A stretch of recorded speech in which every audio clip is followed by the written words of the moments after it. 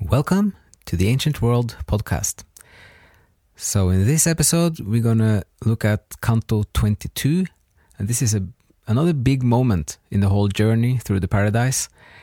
It's where we are going from Saturn, the heaven of Saturn, and then up the ladder, and we're going to get to the heaven of the fixed stars.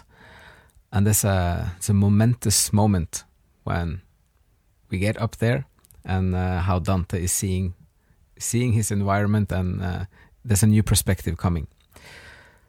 But first, it starts on Saturn. It's a bit longer than normal. It's 154 lines. And we're going to meet three people on Saturn with the Contemplatives, and then we're going to move up. So, from the ending of the last one, there was this thunderous sound that scared Dante, and we left there on this little hook. So this one starts with, shocked in amazement, like a little boy who always runs back to the one in whom he trusts the most, so I turned to my guide. And she, just like a mother quick to help her pale and breathless son by giving him her voice whose calmness always reassures, said, don't you know that you're up in heaven? And don't you know that all is holy here, and every act here springs from righteous zeal? Imagine, had they sung or had I smiled, what would have happened to you then, if now you are so shaken by a single cry? So this is the framing and the opening and the prologue of this canto. And so Beatrice is just saying that, in some sense, that she's reminding him and saying, by now you should know that we are in paradise, we're in heaven. You shouldn't be afraid of things, because the things that are happening here are good things, and they spring from the righteous zeal. And then she said, so what Dante is wondering when he arrives on Saturn is, why is she not smiling, and why is there no music? And then the reason is that they're so far up, so the intensity is too strong for him. The love and the energy and the kind of the divinity and the light has become too strong for him. And then she repeats this topic, saying that if he can't even, if it's too strong for him, this one little sound, then a full smile or the music would be much too strong for him. If you had heard the prayer within their shout, you now would know the vengeance yet to come, though you will witness it before you die. So the vengeance, this is, so the big sound is when they are, like the sound and the shout is that they want the vengeance on the corrupt church and the cardinals and the Pope. So this is most likely then referring to Pope Boniface. And then the vengeance, so the story in the book is 1300. Even if Dante is writing this about 1317, 18. So what is going to happen? So Boniface is going to be, the French king is going to invade the papacy and torture Boniface, and then he dies a few months later, and then the French king moves the papacy to Avignon in France. So this is likely what Dante is referring to here. The sword of here on high cuts, not in haste nor is it slow, except as it appears to those who wait for it in hope or fear. But now turn your attention to the rest. If you allow my words to guide your eyes, many illustrious spirits will you see. As she directed me, I turned my eyes and saw hundreds of little globes of fire, growing in beauty through each other's light. I stood there like an anxious man restrained, forced to hold back the thrust of his desire, longing to ask while fearing to offend. And then the largest and the brightest one among those pearls came forward to fulfill my silent longing to know who he was. So now we're getting the first soul that is going to talk with in this canto, which is Saint Benedict. Then from inside it, I heard words. If you could see as I do, with what love we burn, you would have shared your silent thought with us. But rather than to cause you some delay in reaching your high goal, I shall reply directly to the questions you hold back.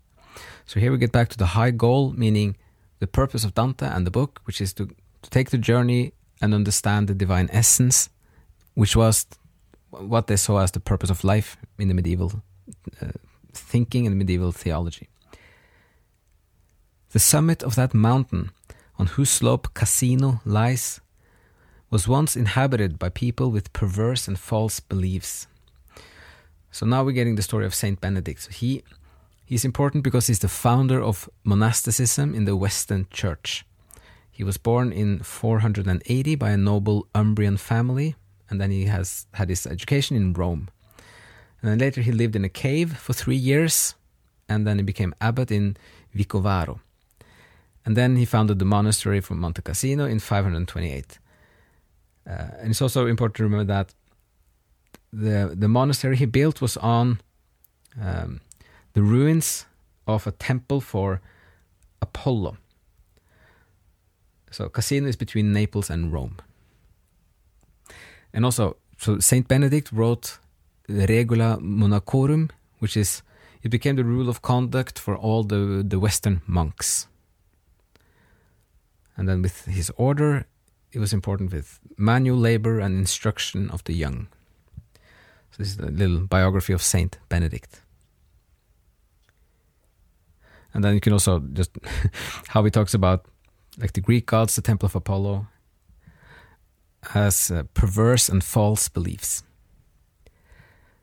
I was the first to carry up to them the name of him who brought down to the earth that truth which gives mankind the strength to rise. Such grace shone down on me that I reclaimed all the surrounding towns, converting them from pagan worship that seduced the world. These other flames were all contemplatives, men who were kindled by the warmth that breeds the flower and the fruits of holiness. So flowers and fruits here is ideas, religious ideas, and fruits is the works, the consequences of it. Here is Macarius and Romuald. Here are my brothers who kept to their cloisters and never roaming kept a steadfast heart. So you have now two more people. One is Macarius. He is then he's the founder of the Eastern monasticism, Saint Macarius the Younger of Alexandria. So he's so Saint Benedict is the founder for the Western Church, and Macarius is the founder for the Eastern Church, monasticism. And the second person, Romuald, is from the Onesti family. He was born in Ravenna in 950, and then he lived as a hermit, and he founded an order that was sanctioned by Pope Alexander II in 1072. And he wanted a life, he was promoting a life in pure contemplation. So this is, because Dante is living in Ravenna when he's writing the Paradise, so he's referring to a local person who was a very important contemplative.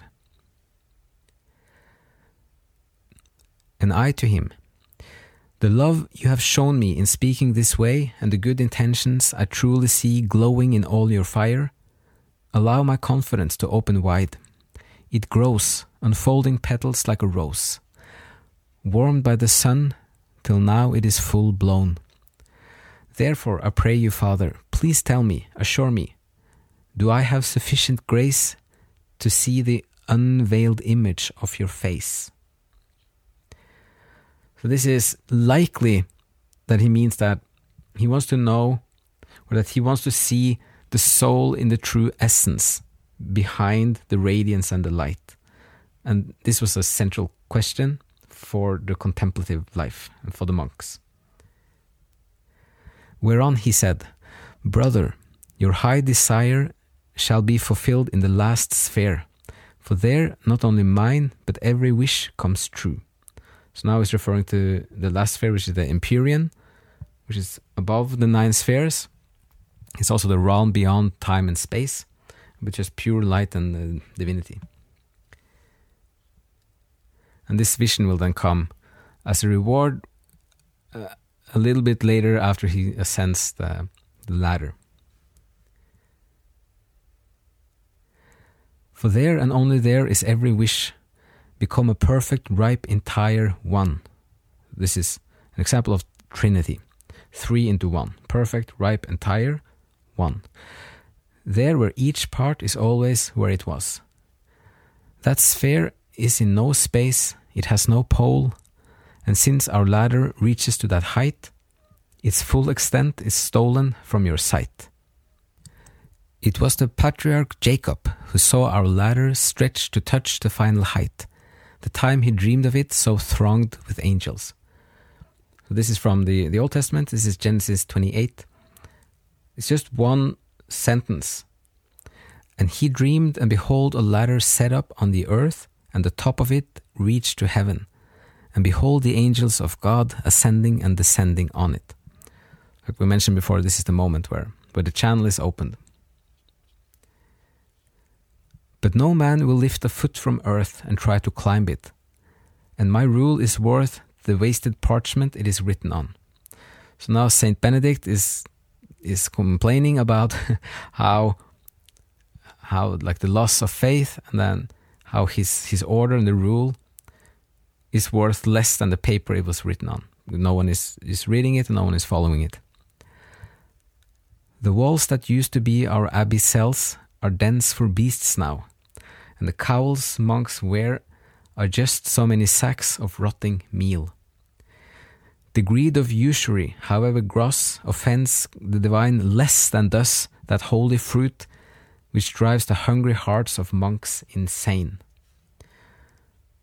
So he's now talking about that usury is taking interest if you lend money, but that is a less serious wrong than what they're doing when they're taking the money from the church that's supposed to go to the poor people.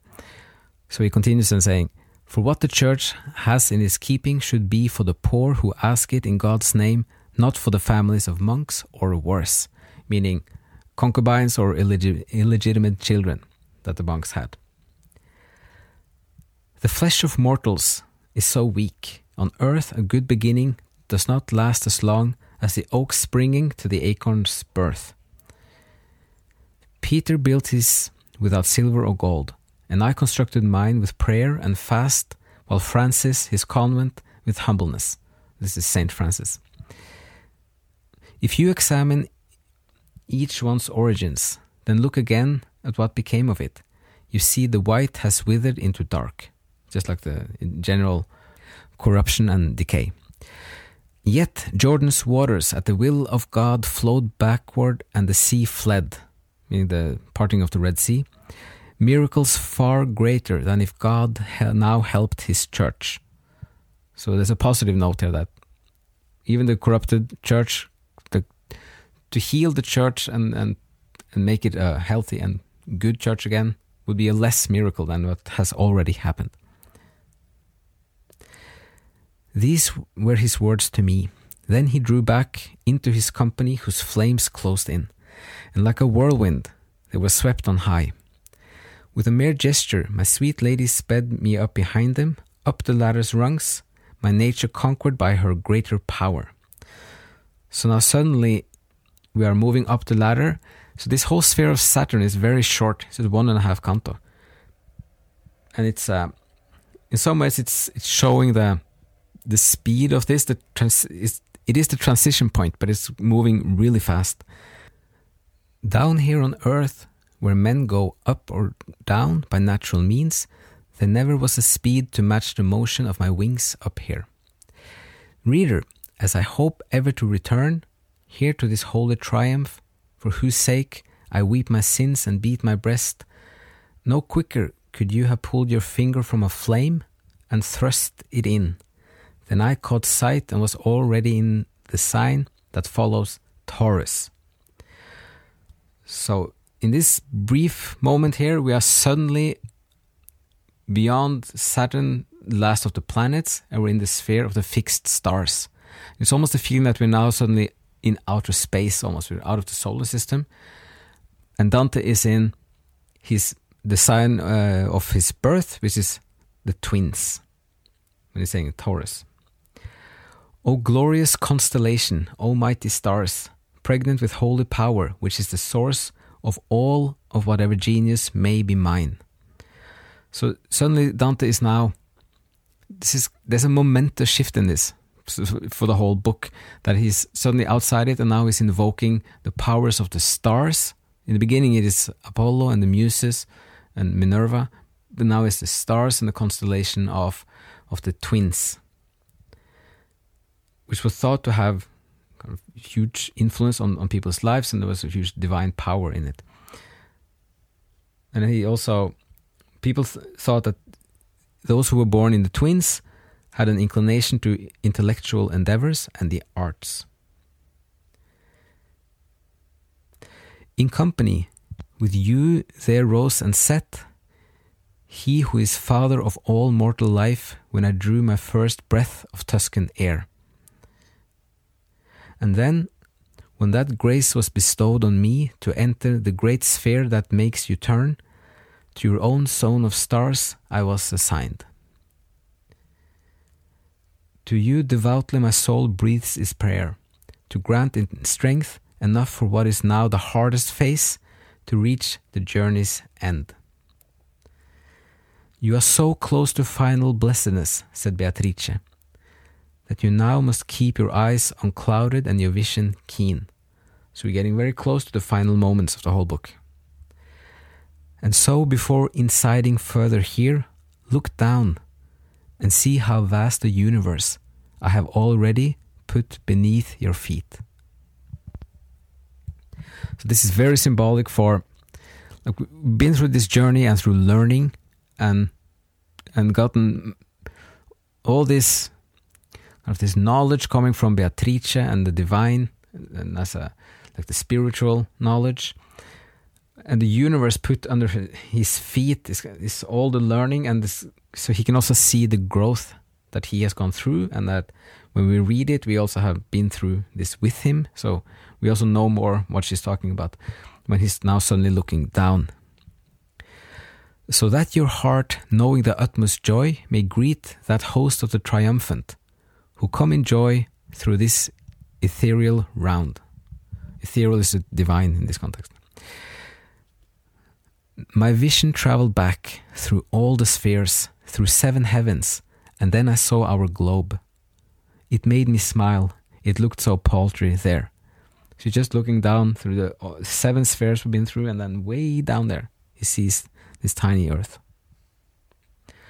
which also is symbolic of the earthly life, the limited size of the earthly life, and then also how he has grown spiritually. So he sees it as something at a distance, and then he also understands his own, that his size has expanded. I hold that mind as best that holds our world for least, and I consider truly wise the man who turns his thoughts to other things. So a reminder that he thinks the earthly life, like is more wise to pay your attention to bigger issues, to more like philosophy, theology issues, than the earthly life. I saw Latona's daughter glowing full, this is the moon, without those shadows which had led me once to think that she was rare and dense in parts. So this is a reference back to the beginning, the first sphere, where he thinks the dark spots of the moon is about the density of the moon, before he learns that it's about the reflection of, like, the varying degree of reflection of the divine light. On your son's face, Hyperion, my eyes could gaze, and I saw, circling close to him, how Maya and Dion's children move. So many things packed into this, but so Hyperion is the father of Helios, which is the Greek god of the sun. So he's looking at the sun, and he's now gazing into the sun, and it's like his eyes can gaze now, and then it means that his capacity and capability of absorbing more of the spiritual and the divine light and energy has grown. So he can look at the sun, and then circling close to him, he sees the children of Maya and Dione. So Maya is the mother of Mercury, and Dione is the mother of Venus. So he sees Mercury and Venus. First the sun, and then so it's like the fourth sphere, and then he sees the second and the third. From there I saw the tempering of Jove, this is Jupiter, between his son and sire, meaning his father. So Jove is the father of Mars, and he is the son of Saturn, of Kronos. It's like from the Greek. So Kronos is the Titan, and then he gives birth to Zeus, which is Jupiter. And it was clear how they could change position in their course. So it's just he goes through the Earth and then all the planets and the sun that we have in the different spheres on the journey. All 7 at one time were visible. I saw how vast they were, how swift they spun, and all the distances between the spheres. As for the puny threshing ground that drives us mad. So this is the earth. Threshing ground, he's talking about farming or about like reaping the crops. And the puny threshing ground is alluding to people being too concerned about just reaping the resources and being engaged in this materialistic earthly life. I, turning with the timeless twins, saw all of it, from hilltops to its shores. She just sees the whole planet from the hilltops to the shores. Then, to the eyes of beauty, my eyes turned. So this is the ending of this canto. It's interesting that it's just the eyes of beauty. It's not, since Beatrice is more and more a symbol of the divine knowledge and the divine revelation. He's not seeing her face as beautiful. Like the eyes of beauty is also this portal into understanding and truth and more learning. And he's now turning his attention, like after having this quick glance down at all the things he's been through, and understanding the learning, and that he's now grown in his spiritual abilities and capabilities. And now he's turning his view up towards the beauty, which is that in this case it's just he wants to look towards the source of the divine. And he's gone through this little threshold moment where he's ready to continue the journey. And we are now in the 8th sphere of the fixed stars and in outer space in some sense. So it's a kind of a massive movement that Dante is doing in this canto of the book, because he's wrapping up everything that was before and just saying that he's now ready to do the last part. And we have this in mind that Beatrice said, like, we're almost there now. So we're going to stop it here for this episode. I hope some of this was interesting. It's a very different feeling. It's even more abstract. So it's a preparation, like going up the ladder, going through the transition. It's a bit this. It's not a vacuum, but it's a bit of having put something right behind you, and before we started on what comes in the following ones. Okay, so hope some of this was inspiring or interesting, and as always, thank you so much for listening, and have a great day.